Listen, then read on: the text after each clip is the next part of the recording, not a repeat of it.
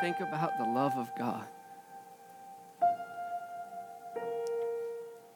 his heart to dwell with men, not just to have subjects that worship him, but to dwell with men, the price that he paid when man rebelled against him. He created man in his image, and he gave him authority over the world and all that was in it, every creature, every creeping thing, every bird, everything. Do you hear me? And man, through pride and lust, turned their back on God who gave them everything. But God, in Genesis chapter 3, verse 15 says, I will put, hallelujah.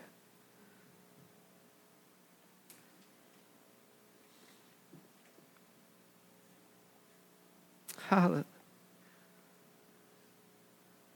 And I will put enmity between you and the woman, and between your seed and her seed.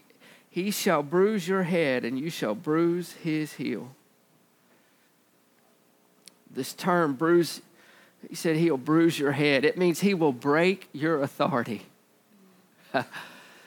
We should say hallelujah. That he will break your authority. As I was thinking about that, in 1 John chapter 4. Wow.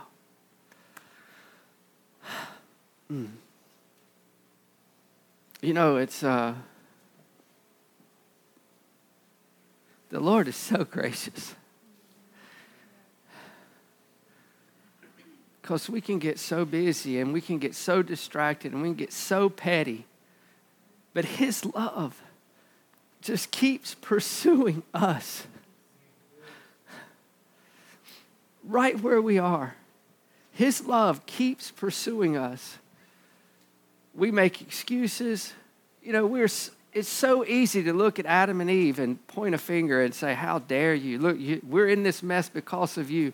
But it's so easy for us to lose sight of during the day and throughout the day how easy it is for us to lose sight of him and choose our flesh over his will for our lives. Whether that be my right to lash out at someone because what they did when he said, turn the other cheek. To hold hard feelings when he said, take no thought of a wrong suffered. It's no different. It's no different than what they did in the garden. It's just now we have grace. We have relationship. We have Holy Spirit living on the inside of us, and he loves us back into relationship with him. Man, we should thank God for that. We should never take for granted the time that we live in right now. As dark as it may look on the outside, to know that we've got the living God on the inside of us, that no matter how bad we screw it up, he's still there. He said, I'll never leave you nor forsake you.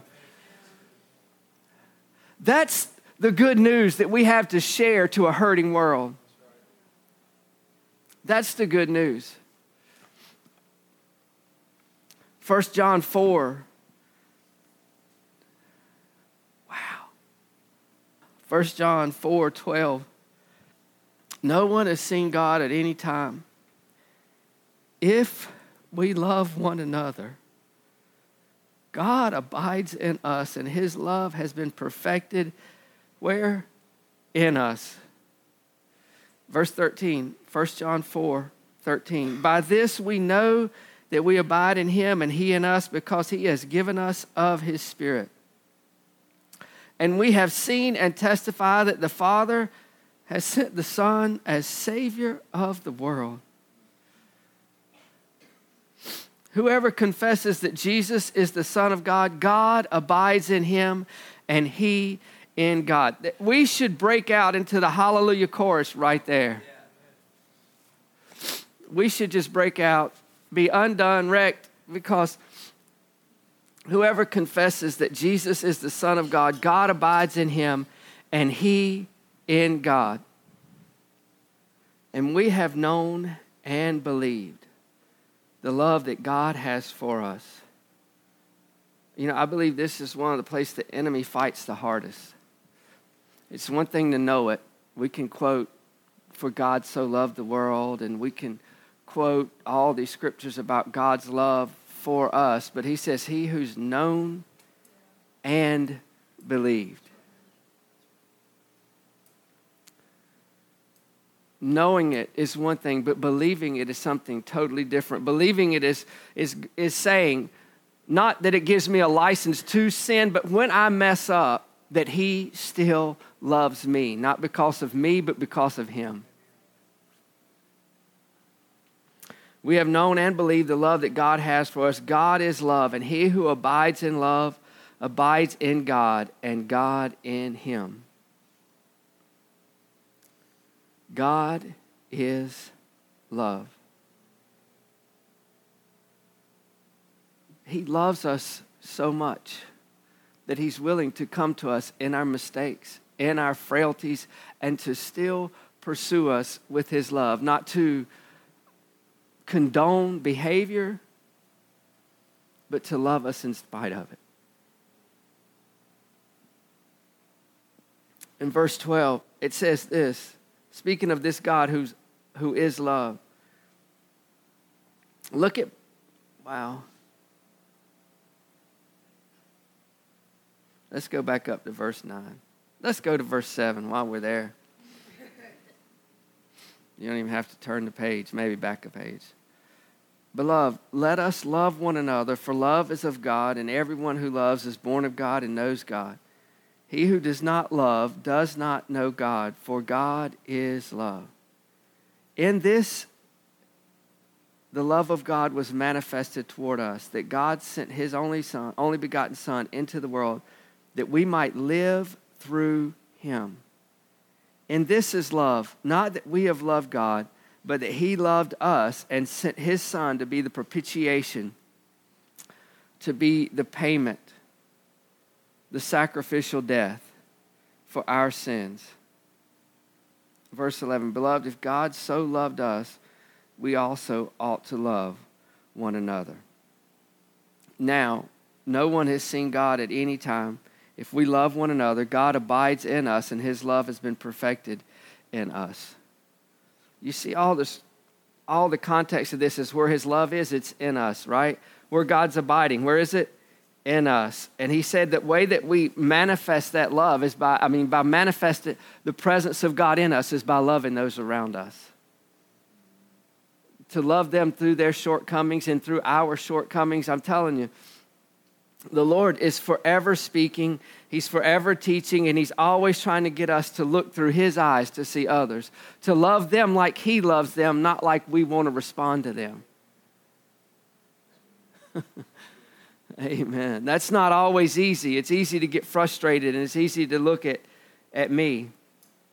And I know you guys probably don't ever do this, but the whole what about me thing. Yeah, Lord, I know them, but what about me? You know, I know I'm supposed to love them, but what about this? What about that?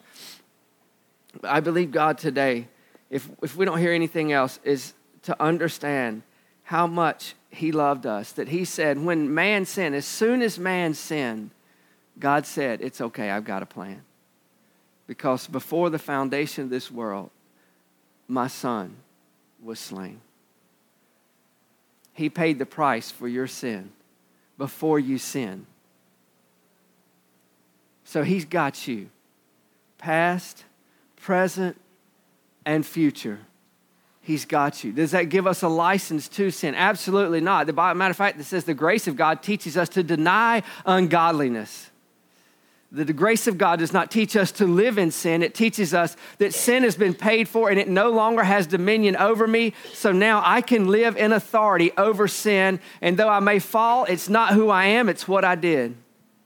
And here's what I believe. If we begin to understand the love that God has for us, not the love that we have for him, then we'll be able to love those around us differently, because we won't love them to get from them. We'll love them to get out of us what God's placed in.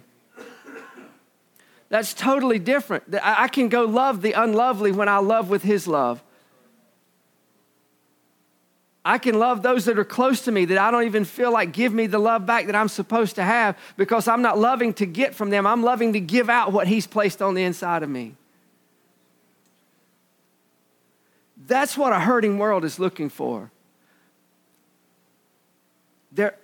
I believe all around us, what this world is looking for is someone who will love them where they are, not enable them, not condone, but neither condemn. That's what he did to us. He said, I didn't come to condemn you. If you don't believe, you're condemned already. That's John, talking Jesus in John. He said, I'm not condemning you, but if you don't believe, you're condemned already because you choose not to believe. But if we really believe the love the Father has for us, not just know, but believe, I'm telling you, it makes every situation change. It makes our perspective of that situation change, and therefore it releases the life of God in us into that situation, the love of God in us into that situation. So that situation has to change. But if we can't see him and we can't release him into that situation, then all we are is stuck in us. So we just continue to do, even as the children of Israel. You know, God is so gracious.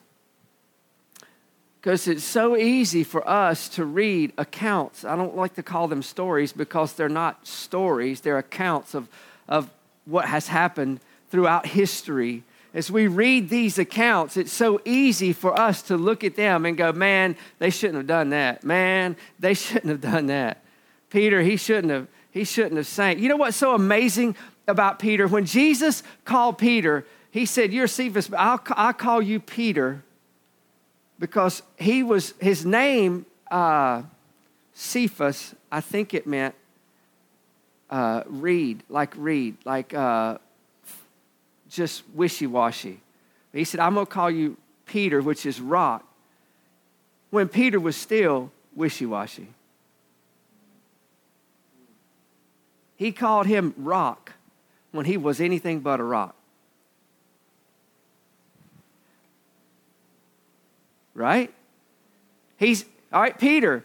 We want to judge Peter because he stepped out of the boat and he sank. When Peter said, God, if it's you, and he couldn't deny who he was, if it's you, tell me come to you. So Jesus said, it's me. No, it's not me, Peter. He couldn't.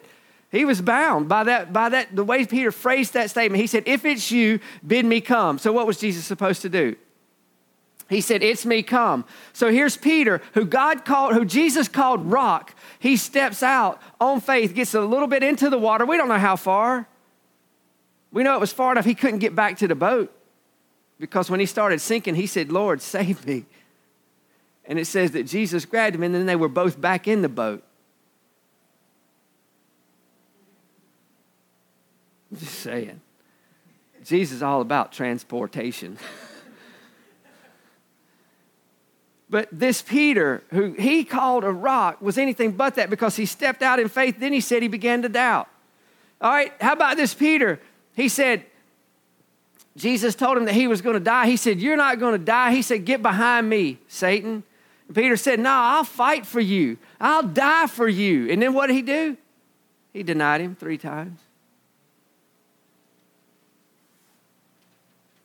But Jesus said, Peter, I see you differently. And he said this when he came to Peter. He said, Peter, when you repent, strengthen your brothers. Why? Because he knew he was a rock. What happened? Peter repented. When Peter repented, it was the day of Pentecost. The greatest of all sermons to be preached. Who did God put his finger on? The rock. And he stood up. Among all those, can you imagine the emotions that Peter had? Especially among the group that was his people who knew he had denied him. Oh, don't shout me down. I know it's good. It's one thing to come into a place where you don't know anyone and to be accepted. It's another thing to know you're accepted in the beloved among those you've turned your back on. Because Peter didn't just turn his back on Jesus, he turned his back on the other 11 or 10. Come on, anybody read the Bible? Right? He walked away from them all. He cussed, said, I don't know the man, and left them all, right? But he said he's a rock. He's a rock. And when Peter stood on the day of Pentecost, you could see the rock that Jesus saw. He didn't care about those in his group that he had turned his back on. It wasn't that he didn't care. He knew that he had been restored in the eyes of the Lord. He knew what the love of the Father was to him and that he could stand there and proclaim who Jesus was to him. And he delivered a message, and 3,000 people were born again. That's pretty amazing. 3,000 people from the man who before had been wishy-washy. I mean, you can see it throughout his history. And you know what's awesome? Is it wasn't just after the day of Pentecost that Peter was a rock and never made a mistake again. Because if I'm not mistaken, and I'm not, Paul rebuked Peter because Peter was reaching out to the Gentiles until the Jews got around. Oh, don't shout me down. What I'm saying is Peter stood on the day of Pentecost and he was the rock that Jesus said that he was. And then from that place, as he went on, he allowed the influence of those around him to affect him, and he would start imposing on the Gentiles Jewish customs. And Paul said, that's not right. He said, you'll eat with them when there's no Jews around, but when the Jews come around, you won't have anything to do with them. And Paul rebuked them. Are you with me? But Peter didn't go climb under a rock. He continued to do what God had called him to do. I believe that Peter began to see himself through the eyes of the Father. Not through his ability to produce results, but through the Father's ability to produce results through him. He understood the love of the Father. When Jesus came to him, he said, Peter, do you love me? He said, yeah. He said, feed my sheep. Peter, do you love me? Yeah. Feed my sheep. Peter, do you love me? Lord, you know. He said, yeah, I know. Feed my sheep. That's the grace. That's the love. He said, we have known and believed the love that God has for us. God is love, and he who abides in love abides in God, and God in him. This love that's manifested in us, that's what it says, right? This love that's manifested in us, that's been shed abroad in our hearts by the Holy Ghost, this love is what destroys the yoke of the enemy. When we can see with his eyes, when we can see others with his eyes, when we can see our current situation, have you ever, help me somebody, have you ever been in that place when you couldn't see yourself the way he sees you? When you couldn't see yourself in the love that he has for you. It might not be you're in sin. It might be you're in a tight spot and you feel like there's no way out. At that point, is your focus on your situation or on the love of a Father that said, I held back not my son, my only son. How will I not with him freely give you all things? It's so easy. It's so easy. Human nature is to look at me and not at him. We have to be intentional to not just know the love of God, but to believe it. And so what's the difference? When I believe it, I'll act differently.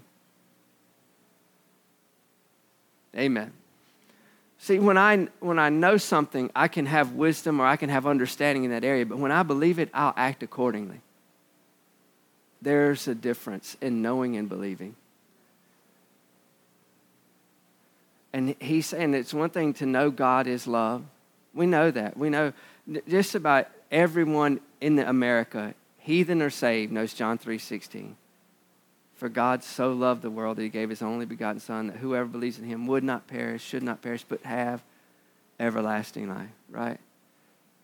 But how many of us live from that position of being loved? I'm just telling you, I'm going to be straight up real with you. I'm in and out of it. I would love to say I'm in that honey spot all the time, and I live there, and I know it's his love for me, and it's manifested in my life all the time, and nothing phases me, and I'm just there in that sweet spot all the time. That would be a lie. Because I allow situations and circumstances to take up occupancy in my mind, and I'm the only one who's called to steward this mind. 2 Corinthians 10 says, I'm supposed to take captive every thought that exalts itself against the knowledge of God and bring it into the obedience of Christ. Not my obedience, but the obedience of Christ. So when a lie comes in that says, you're not enough, you don't have enough, you can't do enough, you're not going to make it. What I immediately need to do, instead of meditating on that lie, I need to focus on the promise that he said, I will never leave you nor forsake you, that you're able to do exceeding abundantly above. I'm able to do exceeding abundantly above all you ask or think, according to the power that's where? At work, where? On the inside of me. Amen. It's quiet in here. But it's okay. Because I know in whom I have believed, and I am persuaded he is able to keep that which I have committed unto him until the day of Jesus Christ. I'm persuaded. But there are times that we have to stir ourselves up. We have to persuade ourselves, encourage ourselves. And that's what it said. David encouraged himself in the Lord.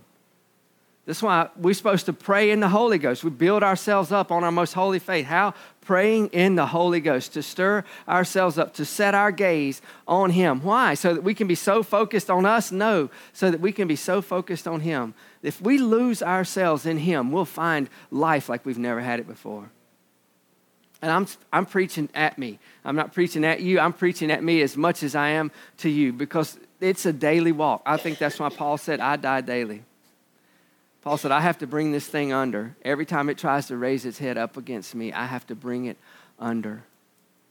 But I'm telling you, as we understand his love in every circumstance, every situation, he said, if your natural father knows how to give you good gifts, how much more your heavenly Father give you those things that you desire, right? So as we look to him and not to us, not our sufficiency, not our ability, he said, when we have known and believed the love that God has for us, and believe the love that God has for us, that's when we can get to verse 17 and 18. And verse 17 says, love has been perfected among us in this, that we may have boldness in the day of judgment, because as he is, so are we in this world. There is no fear in love, but perfect love casts out fear, because fear involves torment. But he who fears has not been made perfect in love. So this love that makes us perfect, is it something we have to go get? Is it something we have to study to get to manifest? No, it's in us. That's what he said in the context of this passage. That love's been placed on the inside of us. And here's what I know. When I don't see that love manifested in my life, it's because I've chosen to look at me and not him. In whatever circumstance, in whatever situation, when that love isn't manifesting through me, it's not because I don't have it. It's not because I need to study to get it. It's not that I have to pray and fast to get it. It's because at that point, my attention is more on me than on him. And you know what's so amazing about that? When our attention is on us, it's easy to look at everyone else who's not even doing what we're doing and put and project it over on them. I know it doesn't feel good, but it's true. But when his love, when we don't just know it, but we believe it, I know that maybe I'm saying it too much, but I want us to understand, because I'm telling you, he revealed himself afresh and anew to me. Has been shared that that little mustard seed. God comes and he gives us those little kisses from heaven. If we're not looking and we don't understand his love and we don't understand his voice, then we'll miss those things. And we'll be saying, God, where are you? And he will say, I was there the whole time, but you couldn't see me because you weren't looking for me, you were looking at you. So I want to encourage us today, no matter what your situation looks like, we can find him. It's because he's looking for us. He said his love's been shed abroad in our hearts. So we don't have to look out. We just have to look in. So how do we do that? Right here, and I'll close with this. 2 Peter chapter 1, verse 2, 3, 4. It says, grace and peace be multiplied to you in the knowledge of God and of Jesus our Lord, as his divine power has given to us all things that pertain to life and godliness through the knowledge of him who called us by glory and virtue, by which have been given to us exceedingly great and precious promises, that through these we may be partakers of the divine nature, having escaped the corruption that is in the world through lust. So as we set our gaze on him, he said, I've already given you. He said, grace and peace is multiplied to you as you understand who I am and what I've done. As we meditate, we manifest. So think about that. That's a word right there. Because what you meditate is what you manifest. I'll close with that. I can't do any better than that. I was going to share something else, but I'll close with that. Because what you meditate is what you manifest. So, let's just do a little inventory. Not condemnation, just location. I'll tell you, this morning, I was manifesting. I was, Jesus, why is it always me?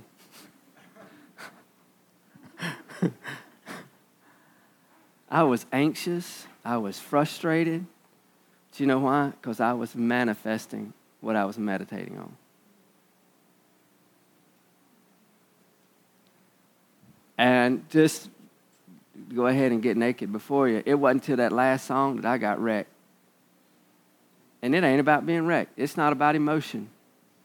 It's about it took me to get there to realize how much God loves me, to send his son in my self-centeredness to love me, that I was undone. To understand that kind of love.